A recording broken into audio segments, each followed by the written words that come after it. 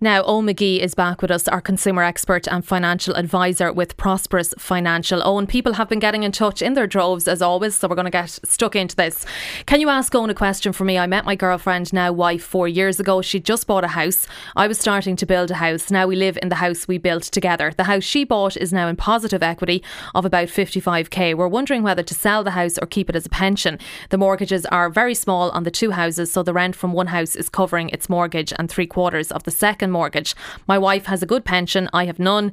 Sorry for the long message. If you're asking him this, could you let me know the time, please? Thank you, James. Okay, James, it's 10 to 2. Okay. Owen, hopefully James is still listening. So basically what James is telling us is that he was in the process of building his house while his now wife had bought a house, and now they're wondering should they keep the other house and where are they so at? A house as a pension, is that a good idea? House as a pension. One of the problems we have here in Ireland is that over 90% of our wealth is tied up in land and property. That's a David McWilliams quote, so I'm not sure where he got it from, but that's a Dave McWilliams quote. So over 90%. If you were a global fund manager right now, so if you were looking at investing money across the world, you'd put somewhere between 4 and 6% of the portfolio of the investment in property. We're 90% and a global fund manager would put 4 to 6%. We do have this obsession, if that's the right word to use, with property. We like to be able to touch and feel and see what it is. And there is also the element of the other stuff that you put it into, like funds and all this stuff, they're very far away. You don't know what they are. Yeah, you never know what's going on. What I would say is generally what we would take in private practice when we have clients in this situation, we are very reluctant to tell people to sell properties because they've already incurred a lot of the costs. The thing is up and running. They know how it works. They've got tenants in and everything else. But we're always very we're also very reluctant to encourage people to buy property as well as an investment because it can be painful. But if they already have it? If they already have it, what we would do if they were a client, we would sit them down and we would look at what the long-term impact is of getting rid of that property. So we tied around a thing called financial independence. The day in your life you've created enough wealth that you don't have to work again, you don't have to worry about money. Now imagine his is 63.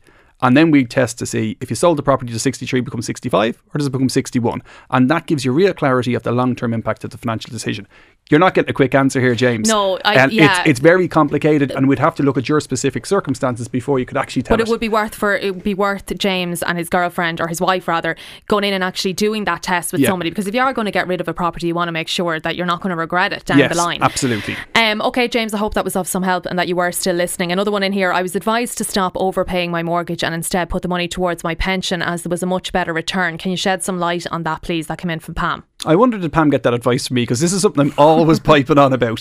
What the problem with it is, lots of people overpay their mortgage to pay down the debt, and it does seem like, again, you can touch it and see it, feel it, you can see the mortgage coming down on a month-to-month basis. The problem with it is that generally the mortgage is the cheapest terms of loan you're going to get or finance you're going to get in your life, and it's not that difficult to beat it. So therefore you start putting money into pension, all of a sudden you're turning €6 into €10 every time you put the money into pension. So you put a tenner into pension and you're on the higher rate of tax, you get £4 back in tax. So it's €6 turns into 10. That's a really good growth rate before you even invest the money. So it's not that difficult to beat the 2 or 3 or even 3.5% or 4% that you're getting on the mortgage by doing it. So that makes sense that that's what that person has done. But it sounds like if they were given advice, somebody took the whole picture into account and gave them specific advice around that. So it's got to do with the tax relief is the big leg up that you get when it put money into pension. And that makes it a very, very attractive investment. Okay, hope that is of some help to Pam. Hi Owen, I want to save €300 a month long term. Wondering what is the best way, a pension or an investment? That came in from Imelda. You're asked this a lot. Yes, so pension or investment depends what age Imelda is. If she's going to spend the money before she retires, pension's not for her. You do need to get the balance right because, as we just explained the last question, the tax relief is incredibly attractive for the pension. But if you're going to spend the money in 5 years plus, a long-term investment, assuming pension isn't for you in this case, the long-term investment, you need to go to what we call our 60-40 portfolio, which is the no-brainer portfolio. If you're not getting advice, you put it 60% into shares, 40% into bonds. Get someone to give you, it doesn't have to necessarily be advice. The person who's selling it to you will be able to set it up for you in terms of, this is the way I want the money invested. The most important thing that this person needs to remember is set it up right at the start, let the money tick away into it on a month-to-month basis, and invest and forget. Just leave it there. Just leave it there, let it keep ticking over. If that person looks at it every day, there's a 49.98% chance that compared to yesterday, it's going to be down. Okay. If she leaves it there for 5 years, there's only a 2% chance it's going to be down. So don't keep watching it. Yes. Okay, Imelda, hope that was of some help. Another one in here, €80,000 at the moment, sitting in a deposit account. I'm looking for some advice on what to do with it. I am in my 60s, and that came in from Norma.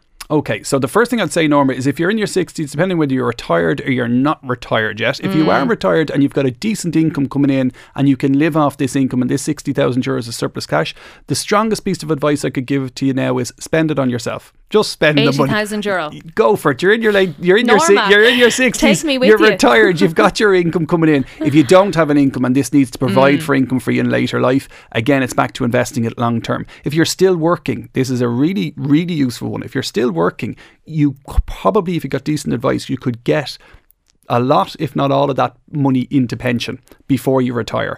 And you can put lump sums into the pension. A lump sum like that if you have a pension. Yeah, there are restrictions, and even if you don't have a pension, even better. But there are restrictions and there are rules. But I would be, if you're pre-retirement in your 60s, the big advantage, like if you're in your 20s and you're thinking about putting money into the pension, the tax relief is brilliant, but the money is so far away.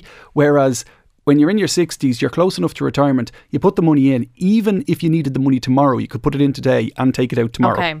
So pension or long-term investment, but the best thing to do is spend it. Spend it, Norma, spend it, and let us know what you spent it on. Now, another one in here, my PCP is up next January. Don't have 4,000 euros saved up for new PCP. Best advice for new car with increased payments instead of down payment or credit union loan to buy out car, approximately 12,000 euro. Present cost 290 euro per month. Also, my husband and I are in our late 40s and we don't have a pension plan, both working low wages. Is it too late to start up a pension plan? So 2 questions there. Let's take the PCP first. Okay, the PCP. I have an issue with PCP, and the issue I have with PCP is exactly the position this person is in. So when you go into a PCP, for people who don't realise it's a personal contract plan, when you're buying a new car, you get these plans and they make payments on a month-to-month basis. What they do is usually you walk in with a car and there's no loan on that, and you hand them the car and that's your deposit. Yeah. And then they say, okay, in 3 years' time when you come back to them, there's going to be a minimum value on this car. And the minimum value, funny enough, is always enough to cover off the money you owe them left on the loan. Okay, so they're always winning. Yeah, if the market does okay and the second-hand market is strong at the time, you might get some of the deposit that you put down at the first place. But that's the first thing to go if the market has a problem. So if there's a lot of cars coming in from the UK or there's other stuff going on. PCP is brilliant for getting people tied into a particular brand of car, and that's exactly the place. Because you have to keep going back to the same one, definitely. Absolutely. I would question whether this person should consider getting, credit unions are great for these PCP buyout loans. So a term loan and then just buy out the car. And just bite and the get bullet. out of that circle. Just a quick one, Owen, on whether they're in their 40s, no pension plan, both have low wages. Can they start up a pension plan? Very quickly. There's never too late and it's never too early. Okay, we're out of time. Owen McGee will be doing his Facebook Live. We're coming off air. He will be on Facebook to answer more of your questions.